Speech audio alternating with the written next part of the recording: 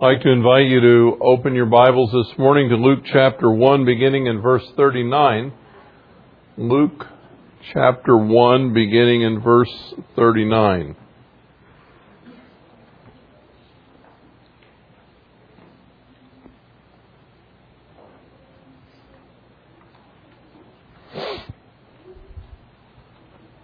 Luke is continuing to lay a foundation for us that kind of prepares us for the birth of Christ and the advent of the gospel. And in these early chapters, as we've been studying, he tells us about the birth of John the Baptist, the forerunner, the one who comes to prepare the way for the Lord. And then the same angel that visits Zacharias in the temple goes to visit Mary and announces to her that even though she is a virgin, she is going to have a child and bear a son. They're going to call him Jesus, which is Yeshua, meaning Savior, because he is going to save his people from their sin. So this morning we pick up the thread in verse 39 of Luke chapter 1. If you're there in your Bibles, why don't you follow along as I read for you. Now at this time Mary arose and went in hurry to the hill country to a city of Judah and entered the house of Zacharias and greeted Elizabeth. When Elizabeth heard Mary's greeting, the baby leaped in her womb, and Elizabeth was filled with the Holy Spirit. And she cried out with a loud voice and said, "Blessed are you among women, and blessed is the fruit of your womb. And how has it happened to me that the mother of my Lord would come to me? For behold, when the sound of your greeting reached my ears, the baby leaped in my womb for joy. And blessed is she who believed that there would be a fulfillment of what had been spoken to her by the Lord." And Mary said, "My soul exalts in the Lord, and my spirit has rejoiced in God my Savior, for he has had regard for the humble state of his bondslave. For behold, from this time forth all generations will count me blessed. For the Mighty One has done great things for me, and holy is his name. And his mercy is upon generation after generation toward those who fear him. He has done mighty deeds with his arm. He has scattered those who were proud in the thoughts of their heart. He has brought down rulers from their thrones. He has exalted those who were humble. He has filled the hungry with good things and sent away the rich empty-handed. He has given help to Israel, his servant, in remembrance of his mercy, as he spoke to our fathers, to Abraham and his descendants forever." And Mary stayed with her about 3 months and then returned to her home. And as you can imagine, if Elizabeth was 6 months pregnant and Mary stayed with her about 3 months, she stayed until John the Baptist was born. Now, you know, if you and I are going to take a trip, maybe a day trip, maybe overnight or whatever, if we're the planning type, we start planning the trip. We think about where we're going to stay. We plan, what we're going to eat and those kind of things and what we're going to take. If you're not the planning type, you just think about where you're going to go and you throw some clothes in the car and you get in the car and you take off. And you hope you find a vacancy along the way if you need to stay overnight. And in our culture, we can manage to be somewhere, almost anywhere, within a few hours or half a day. If you can't drive there, you can fly there.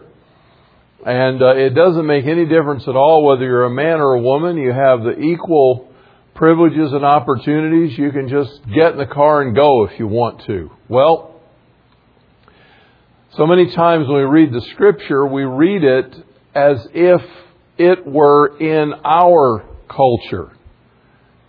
And the Bible was written in a very different time, and the culture of the first century Israel, and particularly this early portion, was very different from what we experience. And so I want to tell you a little bit about the background, because it has a lot to say to us about this family.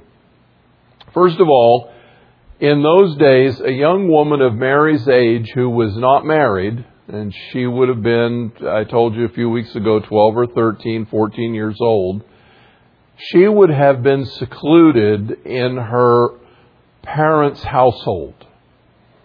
She would not go out even to the local village as a rule. She would be kept kind of sequestered, as they did with their daughters. And she certainly wouldn't go into town by herself unless she were accompanied by older women or some of the men folk in her family to make a journey from where she lived to where Elizabeth lived, which was about 70 miles, was first of all at least a 3-day, if not a 4-day walk. And furthermore, it would never have been undertaken by a young woman of her age and unmarried status by herself. That would simply have never been permitted. And so in order for Mary to make this trip, she had to have the buy-in of her family. To leave the oversight of her father and go on a 4-day journey being engaged to another man would have just been anathema without the commitment and support of the family to make the trip. In fact, we may surmise, with every good reason, that members of the family went with her. For one thing, it wasn't even safe for a man to make a journey like that by himself. You had no idea what you would encounter on the road. You wanted a few people around to fend off robbers. And so they would have probably traveled in a group to Elizabeth's house. Now, on the other side of the journey, Elizabeth is in her 6th month.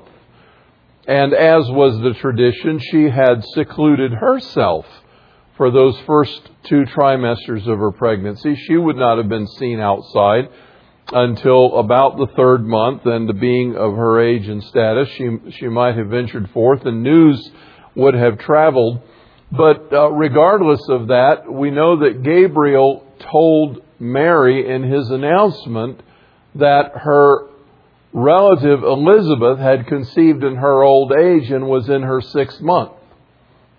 So here's the background. Mary wants to go see Elizabeth. There's a connection here.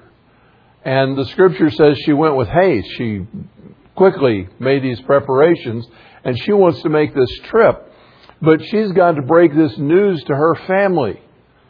And this is interesting news. How does she know that Elizabeth is 6 months pregnant? And furthermore, how did she get pregnant? Because she's got to tell her family about the visit of the angel. And yet, surprisingly, no one seems to raise any objection. She makes the trip, which tells me that the family was supportive and embraced and believed the message of the angel and the visit that she had had, and were beginning to buy into this amazing story that was unfolding in front of their eyes. I suggest to you that this was not something that kind of just burst upon them, but they had preparation and they had background and they had experience that prepared them for these dramatic revelations.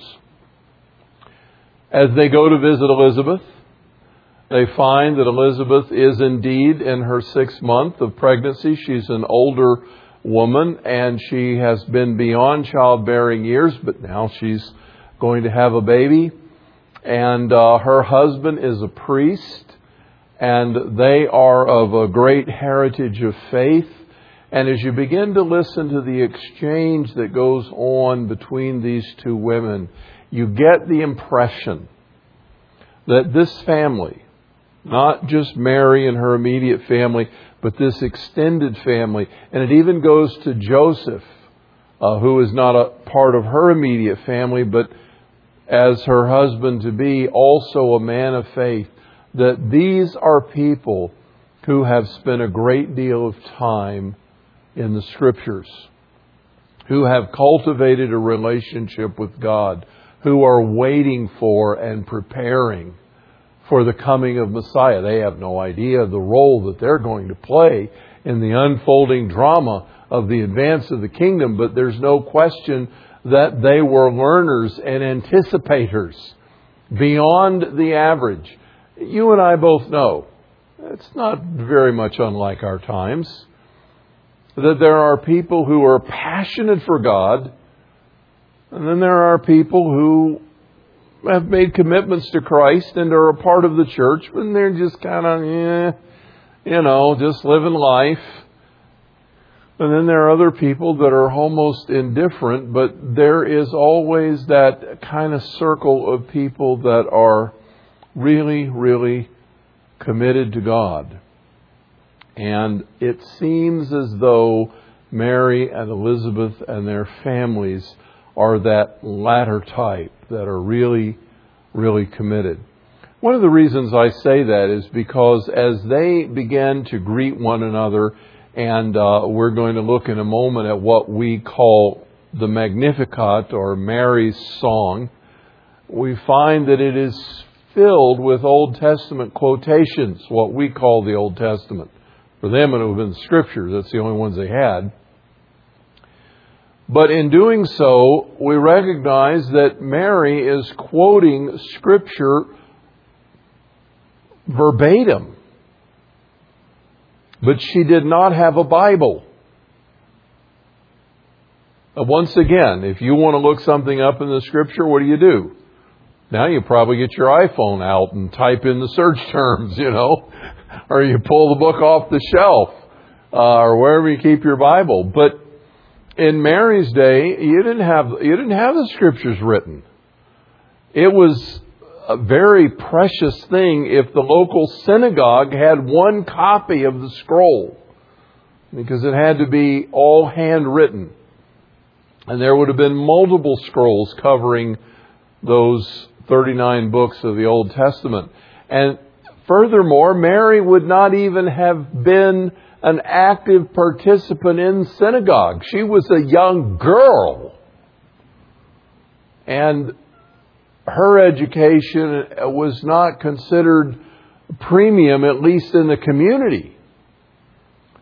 But obviously her family brought home the stories. Her father and the men of the household brought home the stories and shared them with the family.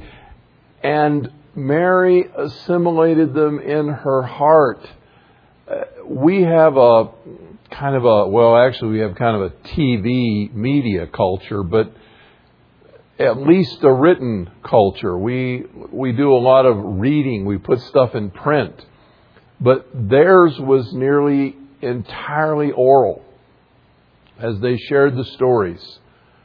But it wasn't just telling the story. It was telling the story over and over again the same way, so that the next generation could commit it to memory. And they could repeat the story. And they could pass along the story. And so when Mary begins in her song to quote the Scriptures, she is giving us word for word essentially what we have written in our own Bibles. It's really quite amazing. And so Luke tells us that as Mary went to the home of Elizabeth and greeted her, and we don't know what that greeting was. There's a temptation for us to jump ahead to Mary's song and say that was the greeting, but that's not the greeting. That comes afterward. That comes after Elizabeth's response. But as she goes and gives her greeting, again, here is the picture. How old is Elizabeth? Well, we don't really know. Zacharias, we know, was advanced in years, as Elizabeth was at least past menopause, so she was probably in her late 40s or 50s. She could even have been 60 or 70 for all we know. We don't know how old she was. But we know that she was clearly the senior, the elder in the equation, because Mary was 13 or 14, maybe 12, maybe 15, but in that young teenage category, as we call it. And all of a sudden, the tables are turned. Mary gives her greeting to Elizabeth, and Elizabeth feels this stirring in her own womb as John to be leaps within her womb for joy, and the Scripture says she's filled with the Holy Spirit. And all of a sudden, she recognizes what's going on and who this is, and turns the tables on protocol and begins to recognize the superiority of Mary in her presence. She says to her, "Blessed are you among women, and blessed is the fruit of your womb." What? She's pregnant, and she's here, and she's still betrothed to Joseph, and what is this? But Elizabeth grasps all of this. And she says, "How has it happened to me that the mother of my Lord should come to me?"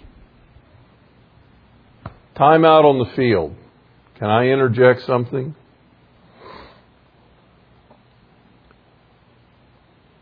Elizabeth is 6 months pregnant. There is a baby inside of her jumping for joy at the sound of Mary's greeting. How far along is Mary? Month? Few weeks? The implications are almost that she's not far enough along for it to even have been noticed biologically yet. Because as soon as she got the angel's announcement, with haste, she went to see Elizabeth. Maybe a month? Maybe less? And what does Elizabeth say? How is it that the mother of my Lord has come to me? John the Baptist, who is not born, recognizes Jesus, who is a speck in the womb. And Elizabeth ascribes to him both personality and office. He is not only a human being, he is my Lord at this stage of development. The Bible is filled with support for the sanctity of life from conception. A baby is a human being the second the egg is fertilized. It is a whole person and remains a whole person all the rest of its life. Amazing insight as Elizabeth recognizes this profound truth. Don't miss the hiddens between the lines just because the story is about another theme. There is great support here for the sanctity of life. And Elizabeth recognizes that Mary is indeed the mother of her Lord. And then she affirms Mary's faith. And blessed is she who believed that there would be a fulfillment of what had been spoken to her by the Lord. We have no evidence that Mary ever did anything other than completely trust the word of the angel and joyfully gave herself to that cause. Now, as soon as Elizabeth has said these profound words, I don't know how much of all of this had really dawned on Mary before now. I'm sure she was filled with wonderment and mystery and amazement and kind of still trying to get used to the idea that she was going to have this child that was the long-awaited Messiah. But now all of a sudden she burst forth with praise and adoration to God. And she begins this song by saying, "My soul exalts in the Lord, and my spirit has rejoiced in God my Savior. For He has had regard for the humble state of His bondslave. For behold, from this time on all the generations will count me blessed. For the Mighty One has done great things for me, and holy is His name." Alexander Maclaren, one of the older commentators, has noted in his comments on this passage that when truly humble people are recognized and given great privilege and status, it does not go to their head. But instead, to their heart, they recognize in humility the very special blessing, and they ascribe the glory to God. You know, it is a hard thing as fame develops to remember that you were just an ordinary person before everybody thought you were extraordinary. And there are a lot of people, I guess, not speaking of Mary now, but there are a lot of people in show business or sports that may be talented and never get the limelight. And then those that do somehow think it's all them. Little do they realize how much God has already endowed them with aptitude and ability. But here's Mary, who is given this very, very special place by God. And it never goes to her head. And in this moment, she recognizes in her just like awe that God has truly favored her.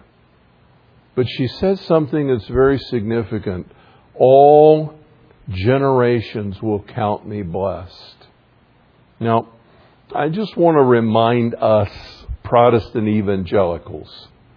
We're technically not Protestants because we weren't in that long line of protesters that started with Luther. That's basically the Lutherans and some Calvinists. But we are still in that heritage, and very often, we think of ourselves as Protestants, meaning opposing the excesses of the Catholic Church. That in our zeal not to make the error of Mariolatry, which is the worship of Mary, and the Catholic Church is unfortunately caught up in that. We have gone to the other extreme by almost denigrating her to the place of having no significance. Do not miss the reality that all the generations will call her blessed. She is a very special lady. She is the one chosen by God to be the natural mother for the incarnation of Jesus Christ. She is the only woman, the only person who carried Him in her womb. She is the only one who felt His first movements. She is the only one who gave birth to Messiah, the Lord Jesus. She is the only one who cradled Him in her arms and nursed Him at her breast. She is the only one who was there to cover His owies and to kiss His boo-boos and to protect Him and watch over Him as He grew and developed. Along with Joseph, she had the unique privilege of literally being the mother of the Lord Jesus Christ and having that special opportunity to know Him like no one else could have known Him. We need to take care that we don't put down her role. She does not deserve to be worshipped. She is not God, and she is not the mother of God. She is the mother of our Lord Jesus Christ, who is God, but she is the one who gave birth to His natural human body. You can't make the leap and say she's the mother of God, as in Genesis, of God Himself. That's not remotely true. But she's a very special person. And throughout all of history, the Scripture even supports the rightful recognition of her significant role. And then, as Mary begins to wax eloquent with this song of hers, she gives the reason why this is going to be such a special blessing. Because His mercy is upon generation after generation toward those who fear Him. He has done mighty deeds with His arms and scattered those who were proud in the thoughts of their heart, and brought down rulers from their thrones and exalted those who were humble. She talks about the kingship of the Lord of Lords and King of Kings. How, as the leader of the mighty army of God, He will defeat the foes of the Lord. She talks about His compassion and His concern for the social tragedy of those who are underprivileged and trampled underfoot, who do not have opportunity and lack privilege, and are the outcast and the poor of this world, and how He will recognize their condition and reach out to them. But also, many suggest there are in these thoughts, because they are in the original thoughts of Scripture, that is not only physical poverty, but spiritual poverty. Blessed are the poor in spirit. And then she recognizes that this one that she bears, that God has given her the privilege, is the Messiah, the Savior of the world, the long-awaited one promised to Abraham. Through you and your seed, all the nations of the world will be blessed, and all of Israel will be blessed, to Abraham and to his descendants forever. It is interesting that almost every line of the Magnificat is a quotation from various parts of Scripture, from Genesis 17, from the Psalms, from other places, from Isaiah, from Job. There are all of these quotations all over the Old Testament that Mary incorporates into her praise. In fact, her song is so filled with Old Testament quotations that liberal scholars have doubted she ever spoke these words. How could some ignorant peasant girl even know this stuff? But I submit to you that she really did know this stuff, that she was hungry and thirsty for the Word of God and had filled her life with it. And that she came from a family that was richly committed to the Word of God and to the hope of Israel, praying and looking and yearning for Him. And that in her longing she had built these Scriptures into her heart. And in this moment they came tumbling out of her, one after the other, practically verbatim. It suggests to me that Mary was someone who was well prepared for the role that God had chosen for her. And that leads me to ask us the question, are we those people that are prepared should the call of God come to our lives? You know, typically that call doesn't come in such a way that there has been no background. Even Paul, who was arrested by a blinding light on the road to Damascus, had spent his whole life studying the Scriptures. He just needed a different perspective on what they meant. I remember very clearly how God called me, and it started out not with a call to preach.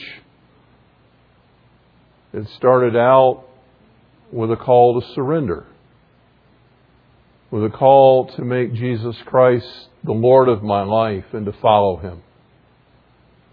And that led to a hunger for His Word and a desire to know it and to build it into my life. And then as I began to build it into my life, I had to share it. Couldn't keep it to myself. I was gathering people around to have Bible studies.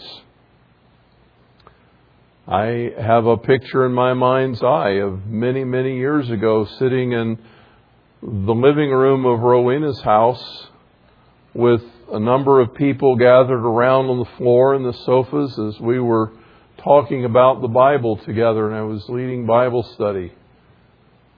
I'm not 100% sure we were even dating then. It was pretty early in our relationship, and yet there was a hunger in me to share the things that I had come to know.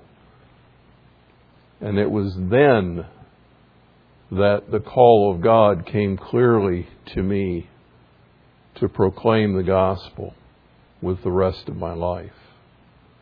Are you ready to hear God's call? Are you following His lordship? Are you already committed to His purposes? Mary was committed to kingdom purposes before she even knew there was a kingdom, much less that she would give birth to the king. She was already committed. She had already built these things into her life. And Mary could have had no way of knowing on this very happy occasion of meeting Elizabeth what the cost of discipleship would mean for her. I'd like to conclude this morning by reading a paragraph from McLaren's commentary at the end of this passage, where he writes, "The last turn in the song celebrates the faithfulness of God to His ancient promises and His help by His Messiah to Israel. The designation of Israel as His servant recalls the familiar name in Isaiah's later prophecies. Mary sees in the great wonder of her Son's birth the accomplishment of the hopes of ages and an assurance of God's mercy as forever the portion of the people. We cannot tell how far she had learned that Israel was to be counted, not by descent but disposition. But in any case, her eyes could not have embraced the solemn facts of her Son's rejection by His and her people. No shadows are yet cast across the morning of which her song is the herald. She knew not the dark clouds of thunder and destruction that were to sweep over the sky. But the end has not yet come. And we have to believe still that the evening will fulfill the promise of the morning, and all Israel shall be saved. And that the mercy which was promised from of old to Abraham and the fathers shall be fulfilled at last and abide with their seed forever." Jesus is called also the man of sorrows and acquainted with grief. But the Scripture says that Mary's own heart was pierced with many griefs, many sad moments. The ridicule and the derision with which she and Joseph endured, the mockery of the people, neighbors, and those around them throughout their lives. Even later in the ministry of Jesus, as they said derisively, "Is this not Joseph's son?" Outside of her own family, no one believed the virgin birth. Maybe Simeon and those in the temple, but not for the most part. She was there when Jesus' life was at risk. Like any mother, her heart went out. She was there when his brothers and sisters, at least his brothers, came to bring the lunatic home because they thought he'd lost his mind. She was there when they nailed him to a cross and she saw him die. Mary's obedience was costly, and yet there had to be an earthly mother. God chose her.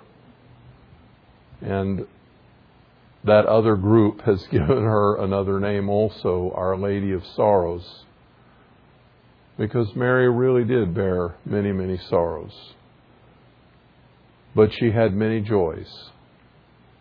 And in the end, in her own trust and confidence in the Lord Jesus Christ, she has seen Him now face to face in glory at the right hand of the Father. And she has bent her knee and confessed Him as Lord of her life and Master. The one who nursed Him at her breast now recognizes Him as King of Kings and Lord of Lords. A very, very special woman in history. Perhaps the most special of all. Father, thank You for Your word to us. And like Mary and Elizabeth and their family, may we be people that are ready for Your call.